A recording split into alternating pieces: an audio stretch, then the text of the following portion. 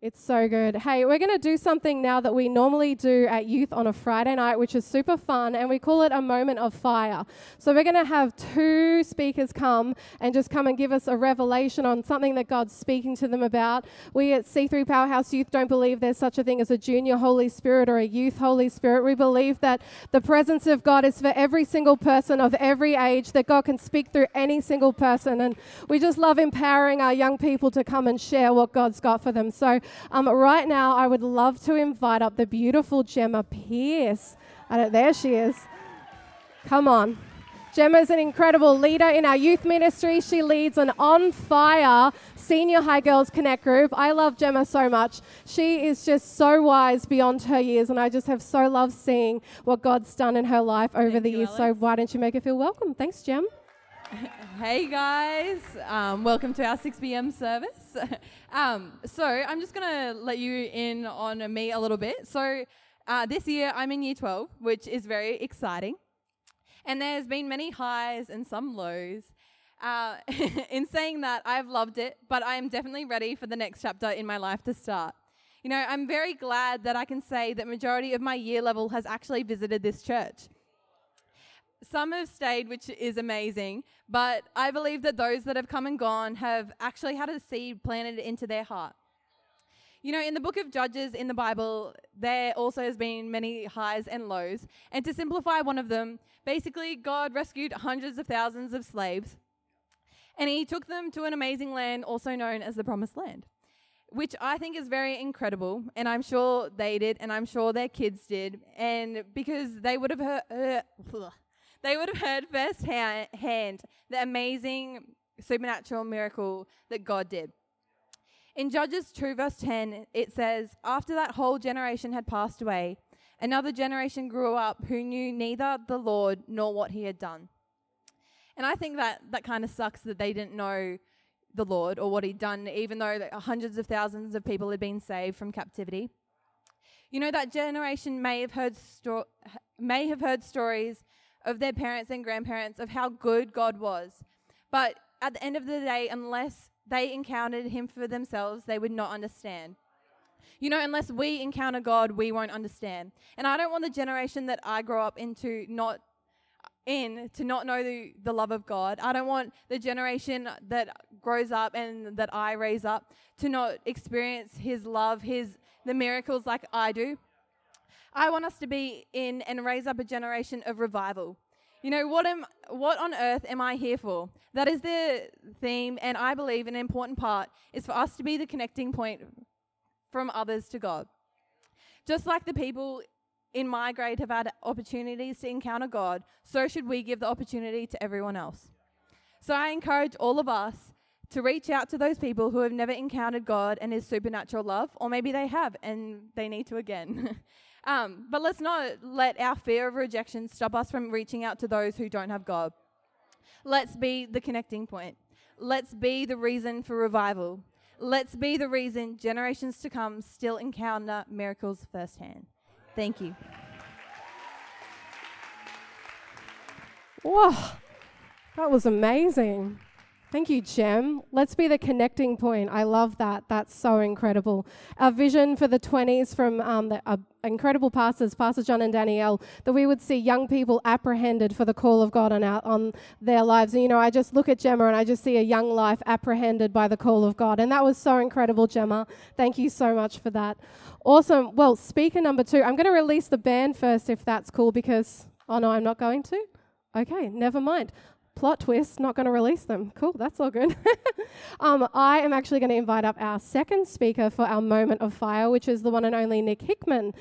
As you can see on the stage, I have the honor of leading our youth ministry with Nick, and I can truly tell you that he's one of the most servant-hearted people that I know. He has a big heart, and he has a big heart for God and a big heart for every single person in this church. So why don't you make him feel real welcome as he comes to share.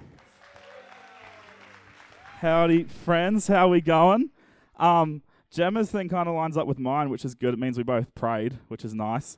But what I'd love to share about tonight, right? So in the book of 1 Corinthians, it's this guy called Paul writing to a church in a place called Corinth, right? And he says this, in chapter 13, he says, if I speak in the tongues of men and of angels, but have not love, I am a noisy gong or clanging cymbal. And if I have all the prophetic powers and understand all mysteries and all knowledge, and if I have all faith so as to remove mountains, but have not love, I am nothing.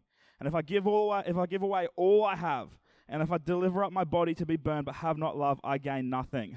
Right? Paul's saying it doesn't matter what we're doing. If we're not doing it from love, it doesn't matter, right? You can do things that actually are very good things, right? You can do things like give up everything you have and give it to the church, right? That's a good thing. But if you're not doing it from a place of love, there's no point in doing it, right? Nothing is being gained from that. And the Lord has actually really challenged me about this, right? Because I'm on our worship team, right? As Alex said, I help her lead youth on Friday nights, which is awesome. If you're a high school age kid, you should definitely be there. But if I could run the best youth program in the world, right? I could play the best set that's ever been played, right? Like every single person in the room weeping, right? In a good way. But if I'm not doing it from a place of love, nothing's going to change, right? It's going to be a moment, and that's it. Nothing in the future is going to be different because of what I've done. And this is like across the board, right? This is across your workplace. This is across, like you can be the best person at your job, but if you're not doing it from a place of love for your boss, right, for the people that are coming into your work, it's not going to have any long-term impact. Right? And so when I read this, as I'm sure the people in the church of Corinth did when Paul first wrote it, I was like, okay, how do I love people? Then if you could give me a step-by-step, that'd be awesome. And Paul does exactly that, right? He tells us love is patient and kind. It does not envy or boast. It is not arrogant or rude. It does not insist on its own way. It is not irritable or resentful. It does not rejoice in wrongdoing, but rejoices in the truth. Love bears all things, believes all things, hopes all things, and endures all things. Right? For us to be loving people, that means that there, right, endures all things, means even the people we don't like. Right? Even those customers that come in and they walk through the door and you do scissors, paper, rock with the other staff member to see who's going to serve them. Right?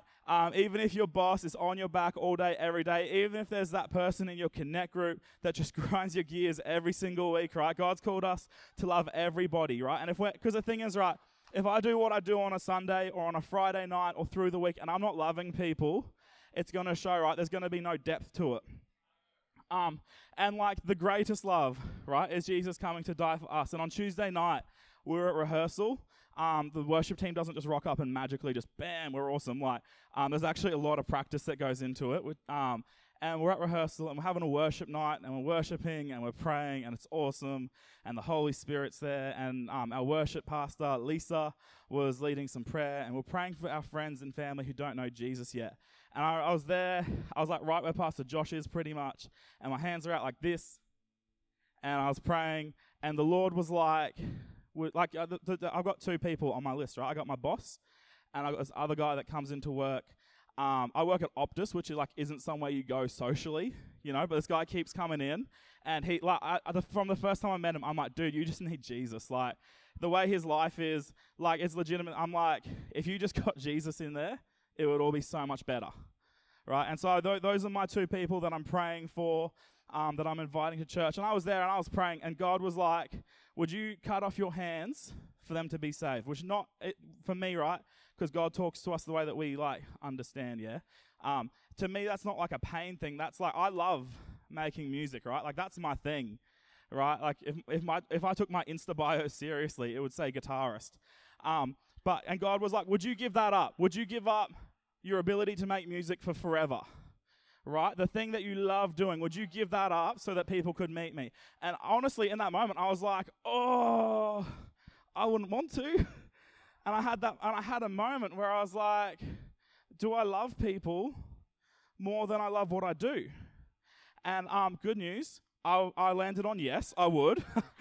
I absolutely would, right? And I was like, man, if it took me never making music again, if the Lord was like, Nick, if you never, ever make another song, if you never, ever play guitar ever again, those two would be saved. I'm like, yeah, I'm in. So my challenge to you tonight is loving people your number one thing, right? We're a church who loves people. Is that your number one thing? Is people meeting Jesus your number one thing? And so I hope that's challenged you. Thanks, guys.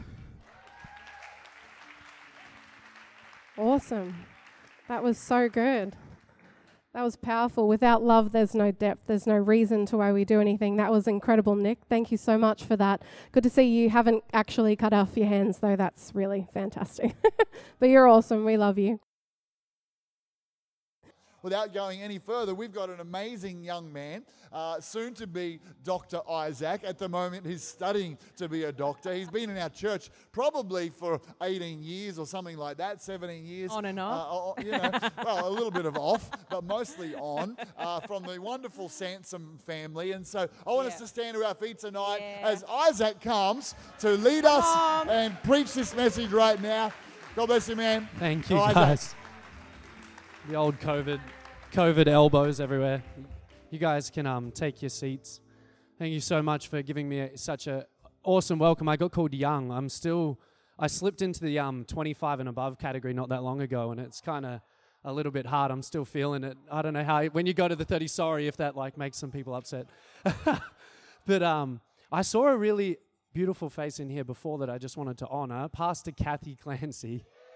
I'm going to try and do this without doing a you and crying. But now she walked past before and smiled at me. And it's, we have what we call mothers and fathers in the faith, like spiritual mothers and fathers. And not just to myself, but to so many young people in this house, so many not so young people in this house, and especially my wife as well. You have been such a treasure to us. And some of my best memories is in kids' church. Just letting you sing over us, just letting us experience the presence of God. So can we just put our hands together for Pastor Kathy? She's so awesome. I'm so glad Pastor John introduced the topic. It saved me a few minutes, which is awesome. So we're in What on Earth Am I Here For? And I heard a really good point last week. If you guys haven't heard last week, make sure you get the podcast. Pastor John was talking, and he said there's sometimes what we consider random pregnancies, but there's never a random birth or a random baby. And I thought that was such a beautiful thought. And it made me feel a little bit more special because I don't know if you guys have ever heard me get called Ross by my family. There might be one or two people, maybe not. But anyway, I have the nickname Ross for a reason. Basically, my parents were holidaying in Queensland in 1993. And my mum was covered in mosquito bites and wondering why she was waking up sick every morning.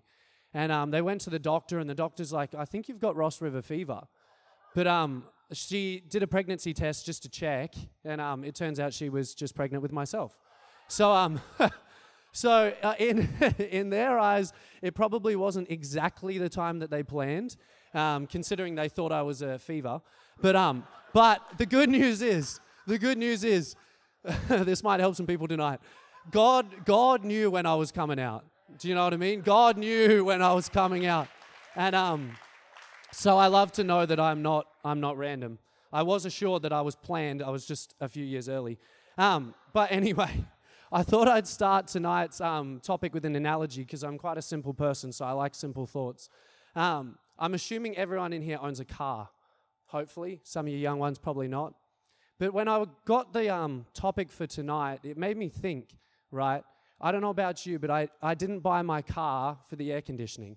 I didn't buy my car for the comfy seat that I get to sit in when I drive. I didn't buy my car so that I can store things in it, right? Those are all purposes of a car. They can be used for those things. But you buy a car for one reason, right? Transportation. If you don't, then you've got too much money. Now, but you buy a car for transportation. And the same thing, right? Tonight's topic is purpose and why we were created, right? There are many reasons, many aspects to our purpose, but there is one divine reason, right? Like the car was made for transportation, you and I were made for one thing. And that one thing I want to introduce to you tonight is to be loved by God, right? If you're going to take anything from tonight, it's that you leave here tonight knowing I was created for one main purpose, right? And that one main purpose is so that I can be loved by God. So if you got your Bible on you or your phone nowadays, Ephesians 1:4-5, it says, it should pop up on the screen behind me, you can follow along. It says, even before he made the world, that's a crazy thought, God loved us and chose us in Christ to be holy and without fault in his eyes. God decided in advance to adopt us into his own family by bringing us to himself through Jesus Christ. This is what he wanted to do, and it gave him great pleasure, even before the world was made. I love that. I need someone here tonight to know that Before God even made the world, before he made earth, he sat there and he thought of you.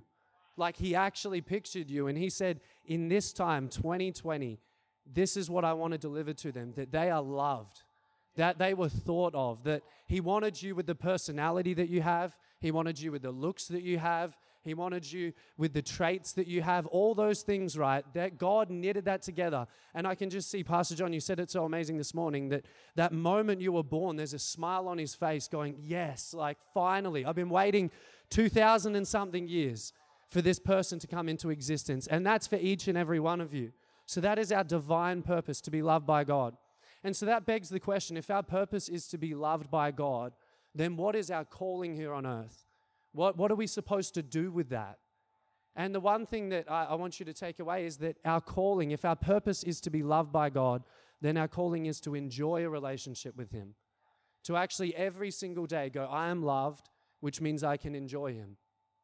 And I want to share a scripture with you tonight. It's quite a long one. It's one of my favorite stories in the entire Bible. In Luke 10, 38 to 42, it says, it's a tale of two sisters. It says, as Jesus and his disciples were on their way, he came to a village where a woman named Martha opened her home to him. She had a sister called Mary, who sat at the Lord's feet listening to what he said.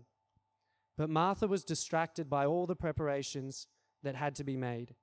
She came to him and asked, Lord, don't you care that my sister has left me to do all the work by myself? Tell her to help me. Martha, Martha, such a gentle correction. The Lord answered, you're worried and upset about many things, but few things are needed, or indeed only one. Mary has chosen what is better, and it will not be taken away from her. Mary has chosen what is better. I love Jesus, how kind he is, right? Martha wasn't necessarily doing anything wrong, right? Jesus didn't say, he didn't rebuke her. He didn't say you shouldn't be doing that. But he did make one really beautiful point. He said, Mary has chosen the better part. And the question I want to ask some of you here tonight is do you sit more than you serve? And what I mean by that is not sitting on a Sunday, but it's do you sit from Monday to Sunday at the feet of Jesus? Do you let him actually tell you that he loves you? Do you sit there and say, hey, Jesus, like I have nothing to give you, but here I am? And what you find is that as you do that, his love just begins to pour into you and you realize why you were created. And so there's nothing wrong with serving. Like I said, Martha was not rebuked. Serving is amazing. Serving is awesome. And all the people serving tonight, thank you. Like God loves that. But that should come from a place of knowing that you're loved. And so that's where Jesus made this distinction with Mary and Martha. He said, she has chosen the better part. Why? Jesus was present. And she said, you know what? If he's here, I know what I'm doing. I'm sitting in his feet and I'm receiving. And that's what we need to do every single day, every single day. If you need to set your alarm a teeny bit earlier, sleep is amazing. But honestly, Jesus is better. And if you got to lose a bit of sleep, then wake up that little bit earlier. So we've touched on our purpose is to be loved by God and our calling is to live every single day in that relationship with him, enjoying it. Now that relationship isn't as a slave. It's not as a servant even. It's not as a worker. It's not as a philosopher. It's not as any of these things, but it's actually as a son, and that's made, or a daughter in this case, it's made very clear in the Bible. It says in 1 John 3:1, see how much the Father loves us, that he has called us his children, and that is what we are. Very simple, right? It says that we're made in the image of God. And that's an amazing thing to actually think that God, right, who made everything. I mean, I was driving in tonight and the sunset was absolutely like amazing, right? To think that God made that, like, is amazing. But he made us in his image. Like, that is incredible. If you actually just sit there and you ponder on that for a moment, you realize how special you are to him. And he hasn't just made you in his image, but he's made you for himself, to be loved by him as a son and as a daughter. And so tonight I want to share on 5 things that change in your life when you start to live realizing that God loves you, that you're made to receive his love and you're made to enjoy a relationship with him. So the first one of those points is that you feel accepted rather than ashamed. So Romans 8:33 to 34 says, who dares accuse us whom God has chosen for his own? No one. For God himself has given us right standing with himself. Who then will condemn us? No one. For Christ Jesus died for us and was raised to life for us, and he's sitting in the place of honor at God's right hand, pleading for us. You need to know here tonight that you don't have to come to him with guilt or shame or condemnation. When you receive God, when you say, Jesus, I'm yours, have me, what happens is his precious blood, which we'll talk about more later, comes and washes over you. And so what happens is the Father, when he looks at you now, he doesn't see any of your previous mistakes. He doesn't see any of your faults, any of your shortcomings, nothing. He looks, it's like a holy lens where all those things just disappear. And when he looks at you, he sees you for the perfect creation you were before sin existed. And so what I need you to know tonight is that when you come into that place with him and you receive his love, there should be no shame, guilt, or condemnation. The Bible says those things are not for us. And so I want you guys to know that as you come in this week, next week, for the rest of your life, you can come in not feeling ashamed at all. Step number 2, or point number 2, should I say, I'm bold in bringing my needs to God. 1 John 5:14-15 says, and we are confident that he hears us whenever we ask for anything that pleases him. And since we know he hears us when we make our request, we also know that he will give us what we ask for.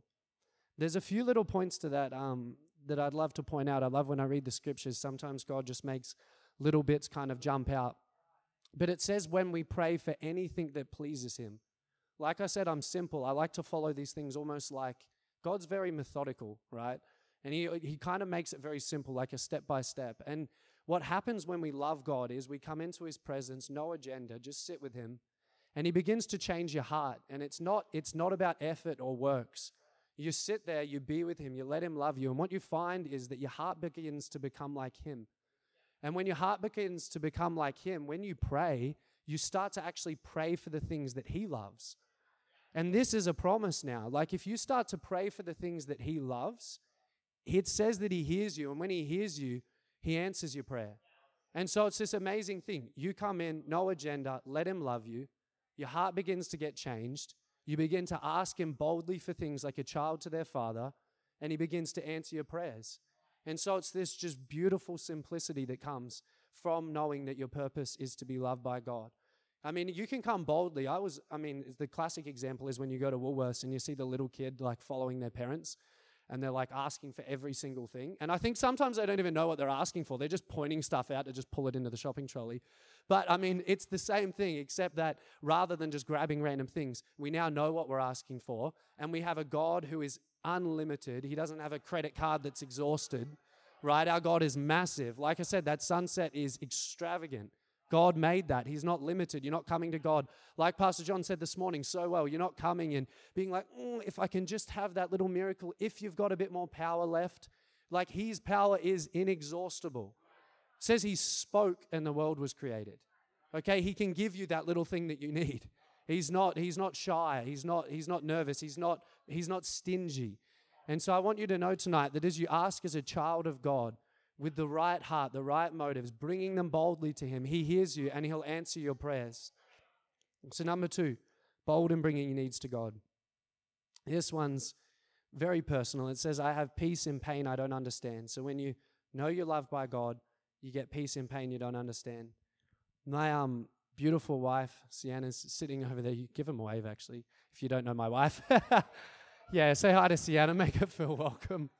I don't get to do that often, so I'm going to take the chance. But peace in pain you don't understand. I've watched in this season my wife love Jesus.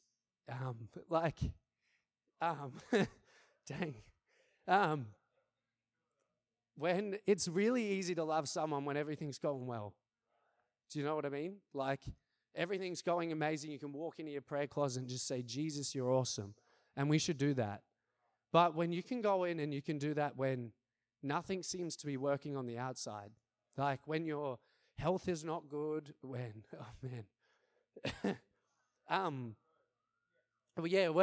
everything's just not working well, right? And you can come in, and that is the Father that we have, that sometimes he won't explain why it's going on. And sometimes we don't need to know why. It honestly won't make it better. But we have a Father, right, who is peace. And as you come and you spend time with him, like I've watched my wife do and myself, you just get this immense peace that never leaves you. We have this promise in Romans 8:28. It says, and we know that God causes everything to work together for the good of those who love God and are called according to his purpose for them. I love that verse, but one thing I want to point out is that that's conditional, right? It says that he works everything together for the good of those. Of those who what? Who love God and are called according to his purposes. We've just discussed what the purpose is, right? The purpose is to let him love us. That's why we were created. So really what this actually says is that all things will work to good in your life if you love God and you let him love you back. And that's what we've just been doing in this season, and we should in every season in life. You sit there, you let the love of the Father come, and you love him back. And sometimes you don't understand why something's happening in your life. You might not understand why you're in pain, why there's sickness in your body, why you're struggling financially, whatever it is, right? I just want you to know that all things work together for good. Everything. And it's funny because sometimes time is perspective. You're in it and you can't see and you're like, Lord, how can this work together for good? But then you turn around 5 years on and you can see the beautiful hand of God just weaving things together. And time again in my life, in Sienna's life, in many other lives, you will get moments where you stop and you reflect and you look back on a time that seemed way too hard to manage. But in it, you just see these beautiful gems that God's created in your heart. I mean, you think about a diamond. How are they made? Immense pressure. Huge pressure. It gets squeezed for years and years and years, and out comes this beautiful stone. And sometimes that's the case with us, right? Sometimes you're in the pressure and you can't see why. But then you come out of it and you look back and you're like, man, I'm sparkling. Do you know what I mean? And that's the promise we have in Romans 8:28. Number 4, I gain courage to take risks. I actually shared, I think, from this little passage in Joshua a few years ago, but it keeps speaking to me. Joshua 10:12-13. Talk about courage. I don't know if you guys have ever read this story, but I'm going to read a verse from it in a moment. But the Israelites were attacking an enemy army, and they were running out of time very quickly to finish the job, right? The sun was going down. If it got dark, it meant that the enemy could get away and hide. And Joshua does one of the most wild things you'll read in the entire Bible. And I'm going to read it here in Joshua 10.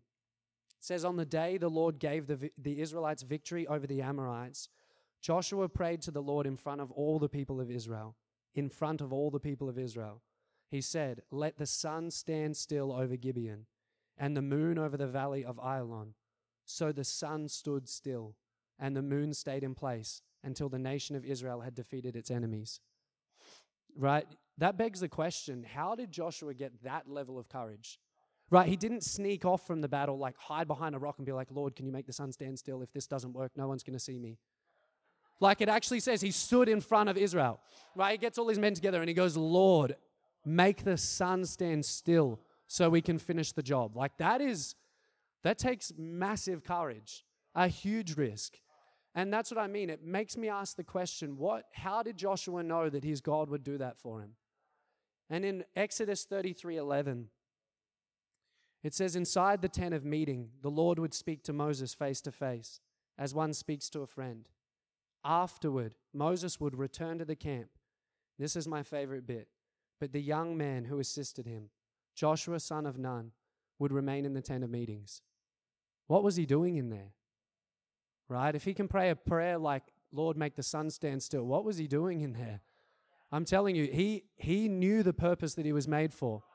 He's sitting in the tent of meeting going, Lord, if I'm here, I've got everything.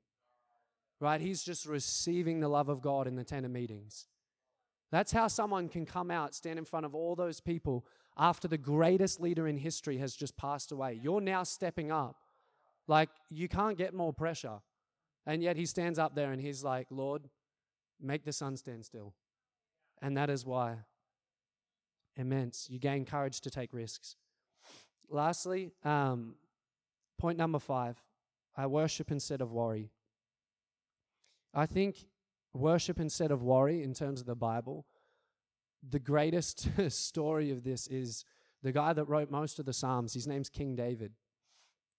he had quite a wild life, right? He was raised a shepherd boy, and he used to sit out shepherding his sheep, playing music, it said, on his harp. In that time, he learned to worship God. In that time, he learned to love God. In that time, he learned to fight bears, lions, crazy stuff. Then he was anointed as king to be. And then a few years later, he got up and ended up serving under the then king. He defeated Goliath, as some of you guys might have learnt in Sunday school. I know I did. He killed Goliath, and suddenly the man that he was serving became extremely jealous. So much so, he tried to kill David numerous times. In the time that David was running, years and years and years, he was running for his life, right? He continued to write these beautiful psalms of worship. In that time, there was an event as well where they were out routing a small army, and they'd left their women and children behind and all their herds and everything else that they had. And in that time, some other enemies, some raiding parties came and took everything they had.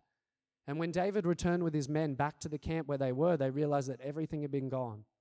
Talk about worry, right? He had not only now all his women, children, valuables, everything gone, but now he had every single one of his own men wanting to kill him, right? They blamed him for what had happened. And so what does he do? It says in 1 Samuel 30, verse 6, David was greatly distressed, as you would be, for the people spoke of stoning him. But all the people were bitter in soul, each for his sons and daughters. And then it says this, but David strengthened himself in the Lord. Strengthened himself in the Lord. What does that mean? It means he turned away for a moment and he worshipped.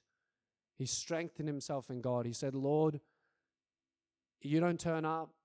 Lord, I love you, but I'm dead. Lord, all I have is you. That's what worship is. It's not just a song. It's trust. It's intimacy. It's letting him love you, right? And so you get King David strengthen himself in the Lord. God gives him a divine plan. He goes back and it ends well. But worship instead of worry. When you read through the book of Psalms, like I was saying, most of those beautiful songs that you read were written when David was on the run. And so his life was this displayed, right? He just learned to worship instead of worry. And so I want to encourage you guys tonight. I have no idea what you're going through. You might be going through a health battle. You might be going through difficulties. You might be having the best season of your life. But I want to encourage you that it's never not a time to worship. And worship is just so simple. It's what this is all about. Our purpose is to let God love us. You let him just speak to you as you sing to him, as you worship him. You just get this beautiful perspective. And that's what it's all about. And tonight I've just been sharing just a lot about the love of God. And it's not something I've always known in my own life. Pastor Dan said it before, but I've grown up in this church for most of my life. But there was a season where I wasn't so present. I think physically I was present. Most of the time I never stopped coming to church. But what I found was that my heart became distracted. My heart got off course. I found myself like Ben, just finding purpose in the wrong things. And it's very easy to do, especially when you're young. But I want to tell you here today that I made some honestly dreadful choices in those years. Many, many, many bad choices. But I'll still never forget the day. It was 2015, and it was at our annual conference. And I was sitting in the back row, and a man was basically up here just talking about the love of God, talking about getting free from some stuff. And in all honesty, I half tuned out to what he was saying because I felt God's love. Some of you might be sitting here today and feeling the same thing. I felt God's love pulling on my heart, right? And it was a really unique love because in amongst all this love that I was feeling, I was also having my heart just, I guess, open to the pain that I'd caused Jesus by how I was living. And it wasn't shameful. He wasn't condemning me, right? He was just showing me what sin does to his heart. And the Bible makes it super clear. It says that the price for sin, or the wages of sin, is death. Now, we all die, right? That's something we can't escape. What it's talking about here in death is eternal separation from God, right? It means that not just when we die, but where we go after we die. And it says that these wages for sin is death. But it says that, let me read it. This is the greatest love scripture in the whole Bible. 1 John 4, 9-10. God showed how much he loved us by sending his one and only Son into the world so that we might believe and have eternal life through him. This is real love. Not that we loved God, but that he loved us and sent his Son as a sacrifice to take away our sins. And that's exactly what was happening for me. Right? I realized that inside I was dead. I realized that inside I didn't have what all these other people around me had. I realized that I was chasing life in so many things that just left me empty every single time. But in a moment, God let me feel his heart toward me. And it wrecked me. It changed me. It did something to me. Before that, I was scared of what people thought about me. I was fearful. I was worried. I was always trying to be cool. I was filled with pride. I was honestly filled with pride. I was my own boss. I was lustful, deceitful.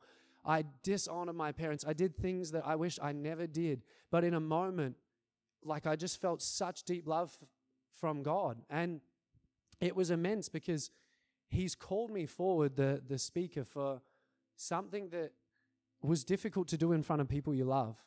I remember the altar call wasn't even one like this, where in a moment we're going to close our eyes. Everyone's eyes were open. Everyone's standing. And he's like, if anybody here has a problem with porn and lust, come forward. And I realized in my heart it was more than that for me. I was like, Lord, I'm not just coming to get free of that. I want it all gone. Jesus, I want all of you. I want all of you. And I'm telling you, you know why Jesus can ask for all of you? Because he literally gave all of himself.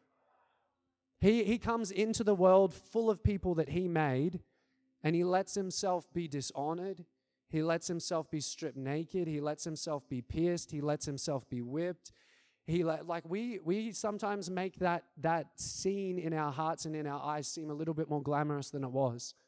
In the book of Isaiah prophesied about that moment with Jesus, and it says he wasn't even likened to a person, to a man. You couldn't even, when they looked at him on the cross, he didn't even look like a person. Like, that's how beaten he was. And I'm telling you, he did that so that he could pay the price for sin, right? So that when the Father looks at you, he looks through the filter of the blood of Jesus, like I said before, and he sees you as everything Jesus was, which was perfect, spotless, no blemish. And so can we just close our eyes tonight? Thank you, Jesus. Lord, you're so good.